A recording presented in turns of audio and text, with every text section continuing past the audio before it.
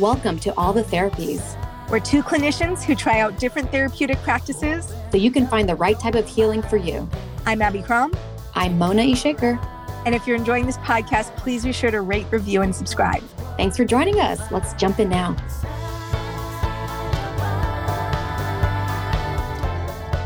Hello.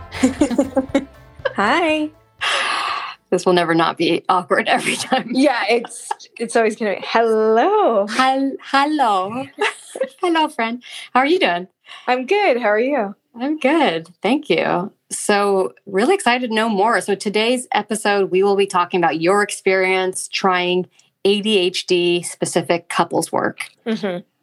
But before we do that, I got to ask you, what are you curious about this week?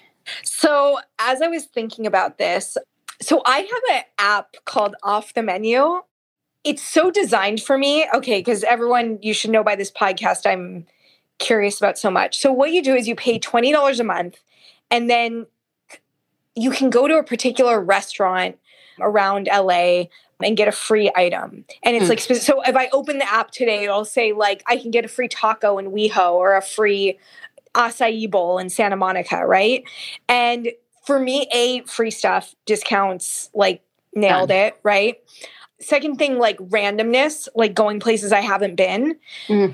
But the thing I'm curious about, I think like every time I tell people about using this, including you, like, you know, I drove to Burbank, which is, if you're not from LA, that's probably 30 minutes from my house for a free cookie. Okay. And I will do that. Like, and I want to see this random coffee shop. I will get something out of that.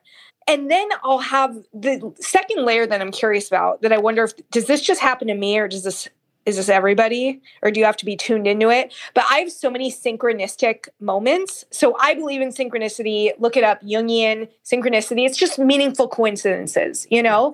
And so I have a lot of these. And so like when I went to go get that free cookie in Burbank, I ran into a friend that just happened to be in there that I hadn't seen in 5 years that I used to work with. And we like caught up for an hour. Is this only happening to me? Like, does the Off the Menu app only work for me in this way? And then, I went to Santa Monica and I ended up, it was right next to a store where I had this really cool experience. I mean, I just am really curious if this is just a me thing. I feel like not anybody else would go to the links I go to for like a free acai bowl. Exactly. Right. I'd pay once for $20 because it does sound like a great deal for free stuff. What would end up happening is I would go to get that free cookie once, feel guilty, buy 3 other items, trash them all because I didn't actually want them, and then never show my face on the app again.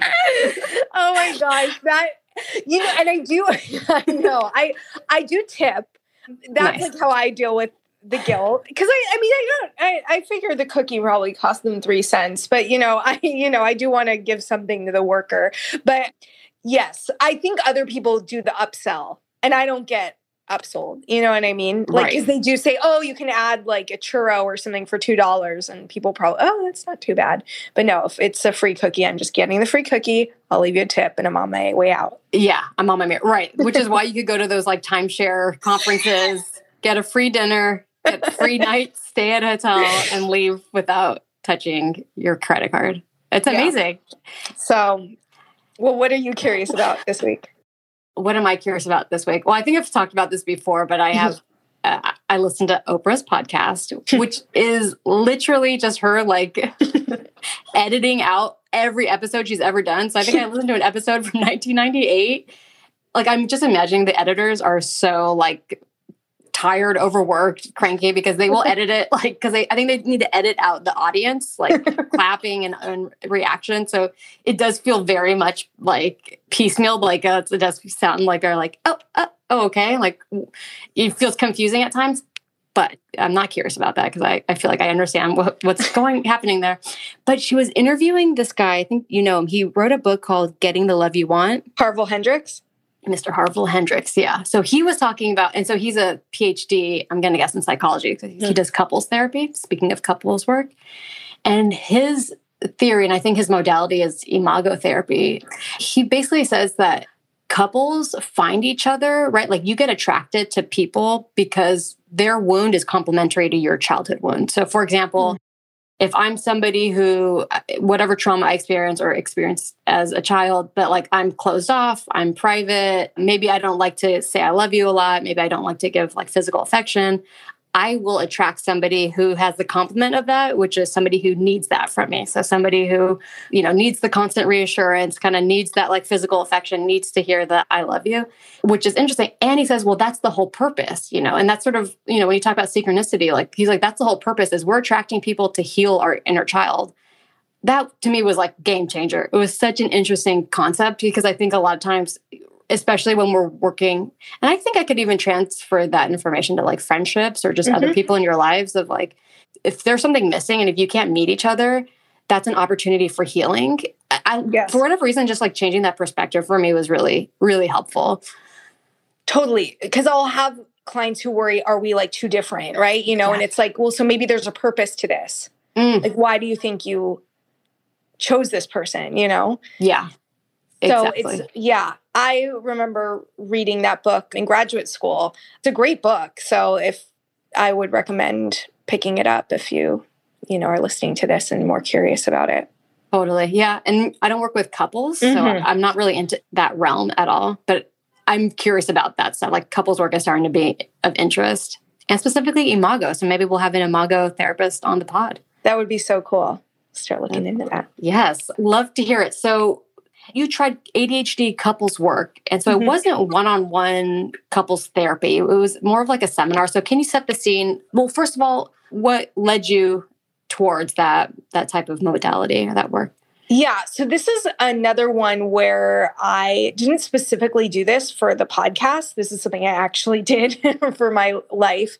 And it's really interesting. But this did happen during the pandemic. So, and I now think it's something that like, people, whether you think you have ADHD or not, honestly, it's good to just double check because so my husband has diagnosed ADHD, but he's been on medication since we've been together. We've been together over a decade, and I never really thought about it. And even as a therapist, like I know the basics of ADD, but I didn't really learn about my husband's ADHD because he's on medication and like, it's not something I honestly was like, well, he probably has a mild case or whatever, and I didn't think about it so much because I didn't see these glaring examples. And that's another thing I'll probably be talking about, which is that I think when we think of ADHD, and it's so sad, but you probably think of that kid in your class that you knew had ADHD. And that's what I was thinking of. And that's not my husband. So what happened is during the pandemic, there were things that were just like became issues that like hadn't been issues for us. And I was just like, as a therapist and I'm Googling and I'm putting things in. And this one article came up and was like, why ADHD might be making your marriage difficult or something like that. So I read through it and it just like was like, whoa, like, oh, maybe this is what ADHD, right? My husband has that, right? So I looked up the author of that article and she was doing a teleseminar, literally on the telephone, dial in. Oh, old school. Okay. Old school. But I was like, so it was 8 weeks. If you were a therapist, she gave a discount because it's also like educational. And so I was like, I'm going to learn more about ADHD. Like this will be great for me to just use with future clients. I'm going to use it in my own marriage. And so I just signed up for it. It wasn't even very expensive. And it was 8 weeks of like dialing in. You sit in and like a conference call? Like a conference call. Like, please put in the passcode. Like that. But I could hear there were other people on it. So that was good. But I couldn't see them. I never met them. You really only heard Melissa, who we're going to be interviewing, Melissa's voice. And then she would send PowerPoints and you would go through the PowerPoint. So she was like kind of educating and she sent tons of resources. I have a whole Dropbox. I was reviewing it before we talked about it. And I mean, she just sent so much stuff. And so me and my husband would kind of do the homework and go through it together. So it really was like a couples therapy, but it was almost like self-led and, educational as well. So, and what I learned, I see now so much in individuals and couples I'm working with. I think things that people don't realize might be ADHD related. Right. That's so interesting. Because you're saying when we think of ADHD, you think about that kid in your class who's bouncing off the walls and like can't follow direction. But there's other symptoms, right? That's just like one probably narrow type. So yeah, interesting, right? Like and I'm sure there's like online assessments that if you feel like you might be on that spectrum somewhere, that could be interesting, right? Because that's knowledge and that's self-understanding, and I think that could be helpful. I have to also say that I kind of appreciate that it's not on Zoom. Like I know I laughed and said it was all old school, but like I get distracted. So if I see other couples, I'm gonna wonder, who are they? How long have they been together? What's their deal? I won't be interested in the material. I'll be interested in the people. Totally. Yeah. And well, one of the things I discovered is that I probably meet like a mild ADHD criteria. Right. And so the way I describe it now, and this seminar helped me put it in perspective, is like ADHD is an addiction to ideas, and like, so having that like multiple interest is totally me, and like not being able to finish things because I stop halfway through because, I got to Google this thing, I've got to go pick up a free cookie in Burbank, and so I realized like actually that was part of it too. So it was helpful for me, to understand, I have some of these symptoms too. And me and my husband's symptoms are actually different. So ADHD is not just one thing. Can look different depending on who it's affecting. Got it. Yeah. So as far as like when you were taking the course, is that something that you learned? Like it sounds like you were learning about your partner, how it shows up in your relationship, but it also sounds like you learned about yourself too. Yeah, because there was a self-assessment. And then she was describing things and I was like, that sounds more like me than my husband, and then I realized like, okay, so I'd say that if there were like two issues we were going in for, it was like chores, like division of labor. And then my husband it's too complicated to explain, but let's just say he's a freelancer. Okay. So he worked very similarly to a freelancer.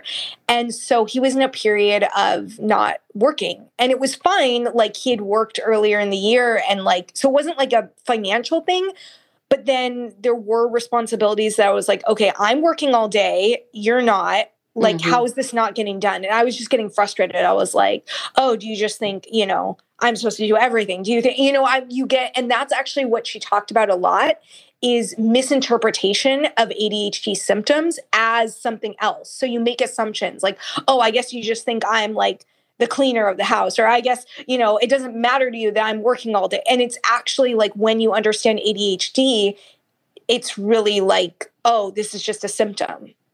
Wow. That just feels so powerful.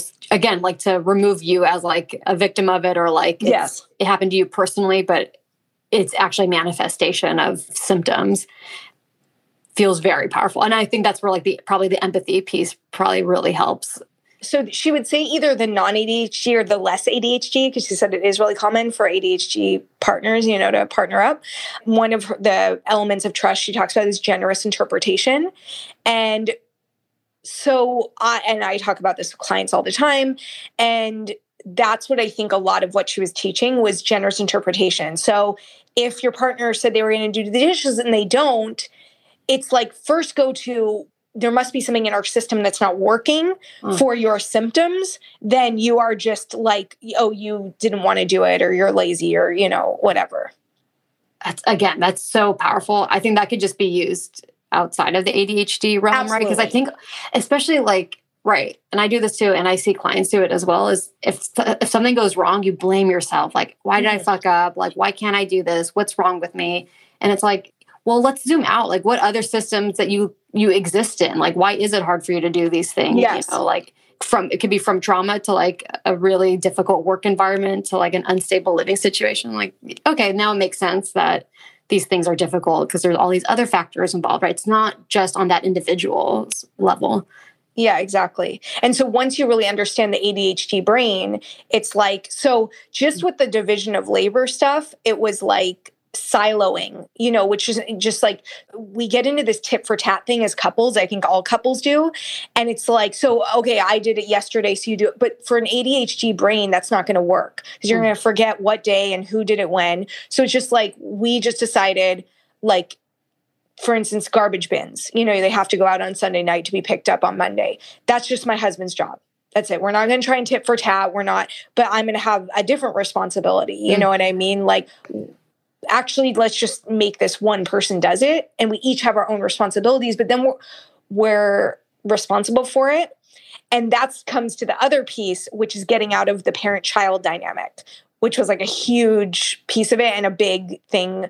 Because especially if you're someone feeling like you have to get involved in the process, like of like, hey, like, did you do that? Are you going to do that? Like, oh, it looks like you're about to forget, which is really like kind of infantilizes the other person and like isn't a good dynamic. And it doesn't feel good as the person who gets into the parent role. And it definitely doesn't feel good to the other person. So it's not really working for anybody. And so her just talking about, I think she said, something like, she gave this example, like if you were, and we're not in this position, but like if you were dividing up carpool and it was like your partner's job to do carpool this week and they come to you and they're like, and you're seeing it's like about time that they need to leave.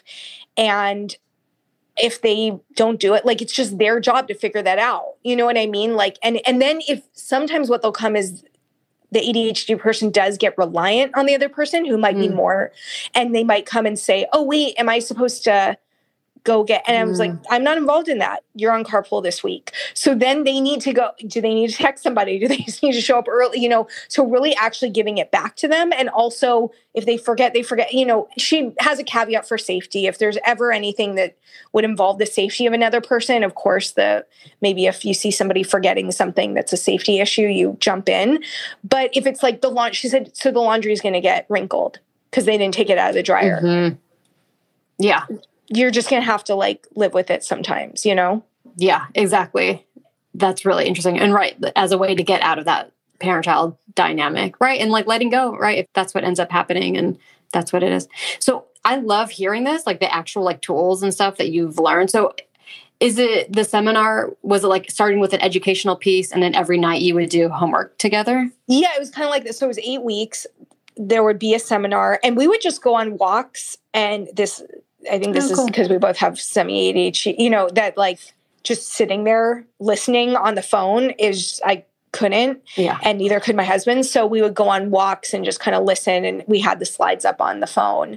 And so that was really nice too. And it was like nice, just to like listen and participate. And then, yeah, we would do the homework, or if it was something where she had talked about, okay, yeah, like let's silo your chores. It's like, I think we need to do that. Like, let's just like pick our chores right now and silo them, Nice. So the chores thing seemed like a big one for you too. What other things kind of stood out? Yeah. So I think the parent-child interpreting the symptoms. I mean, and I think like a big part of it, honestly, it's like understanding the ADHD brain. What I'm thinking is actually what I think it did is also open my own journey to exploring my own symptoms. Yeah. And I know we're going to have another episode because then I realized why it's also hard for me to organize. You know what I mean? Mm-hmm. And so I know we're going to do that in a different episode, and it really helped me organize in my thinking about like, okay, so what's within my control? What's outside of my control? Mm-hmm. That's what I really needed help with. Like, because part of me knew just as a therapist, like it's not good for me to get overly involved or overly controlling. And I know from my own parents' relationship, I don't want to get into that. But it was like, so where do I let go? And to have real parameters around that, like, look, if it's a safety thing, get involved. Pretty much otherwise, don't, but like make sure enough of your needs are being met. Like, for instance, like I was saying at this point, I was working and my husband was off work. And so I was like getting resentful. And so just having a conversation about that, like, okay, I'm not going to be involved in like you finding your next project or whatever, but here's what I need bare minimum. Like, and then you're in charge of that. You know what I mean? Like, I'm not going to get involved in you doing it. You do it on your timeline and when. So I think having boundaries and saying, but this is what I need, so it's not just letting somebody go, but saying like, your job is you can figure out how to get there. But like, I do have a basic needs that I think to not have resentments in this relationship, Exactly. Like really like identifying the limitations and and that way, kind of as much as that absolves you from doing everything, right? From worrying about everything. So now, these are my needs. This is what my boundaries are. And then everything else is okay. Exactly. Yeah. And we would give ourselves like, I'd be like, if this isn't different in like a month, like let's recheck in and see what's going on. But then not being like, oh, you didn't do it. It's like, what's not working? And then again, for him to also, there's plenty, which is easier to focus on, what our partner is doing. But, for me, it was like, I would get frustrated at things he didn't do because they were the things that are important to me. But then there are things I don't do that I didn't care about because they were important to him. And that's part of what she taught too, is like, who should actually have a little more say in things. And she's like, because there are going to be things that you care about that the other person absolutely does not, and vice versa. And so like, kind of if it's your thing that you care about, then you kind of set the tone on it, Oh, interesting. Can you give an example of what that could be? Yeah. So, okay, let's say you want to make sure the coffee table is always clear, nothing on the coffee table. Somebody else might be like, I don't care. I watch TV with a dirty coffee table, Then also you should be the one more responsible for that. Got it. Like, why are you trying to make your partner more interested in having a clean coffee table? And that's a lot of it, letting go. A lot of people get into this, well, who wants to sit around a dirty coffee table? It's like, well, really, some people are fine with it. Instead of generalizing, saying because it makes you uncomfortable that it's a problem for everybody or it really means you're neat or not, it's actually just neutral. And it's your own preference. And so if it's something that you both really, let's say dishes, like neither of you want to have dishes, then it's like maybe taking turns or something, but like maybe both of you don't want to do dishes, so then it's more of a taking turns thing. Right. Yeah. Kind of dependent on the task, the interest level. Right. And it just sounds like, well, what my takeaway from what I'm hearing is depersonalizing it, right? Like sort of seeing everything as a neutral kind of objective thing. And then the second piece is just like negotiating, right? Like it just sounds like negotiating and then clear boundaries and barriers and then letting go with everything that falls beyond that. Totally. Yeah. Cool. Yeah. What would you say would be the after effects? Like how did that impact your relationship? I think it was really actually, like just talking about it now, I'm realizing because we're still doing that, or I'll say like, that's in your silo, or whatever. And so it's like, we're still using that kind of the stuff that we learned, and it helped me understand things that he was doing. So like things that I would see is like, maybe he said he was going to do a chore, but then I see him on like his phone for 2 hours. And I'm just like, really? But it's like, okay, I need to give just knowing actually how I work. And again, then when I looked at myself, I'm like, I could easily, like if I have to do my notes, I spend 2 hours researching other things I'm interested in. So it's like that thing where like when you observe it in somewhere else, you're like, that's so annoying. And then when you're doing it yourself, you're like, no, it makes total sense. And so I think like just realizing, okay, this is not just avoidance. It's like his interest is going to go where it mostly is. And so just make a clear and like also widen up the, can you just by the end of the day, you do it whenever you want, but like just by the end of the day, can like this thing be done? Yeah, exactly. Very cool. Nice. And I love that it was 8 weeks, but it has lasting effects and that you still utilize the techniques and language today. Yeah. And I think it really helped. Like that was a huge frustration. And like, now I feel like it hasn't been, you know what I mean? Like, totally. And I think that's just helpful for me to hear too, of like, right. Again, like generally when we see even just a stranger on the street, if they're acting or behaving in a certain way that we will code as being rude or, insensitive or something, it's so easy to like personalize that.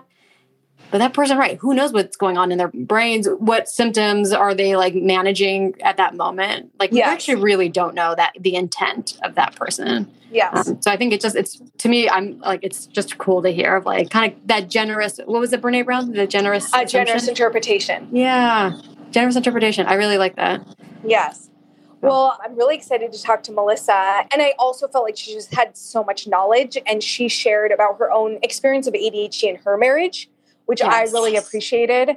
So all the things I like, she was like honest about her experience, and she knew a lot. Like I have 8 slide decks about ADHD now. So awesome. Cool. Looking forward to it. All right.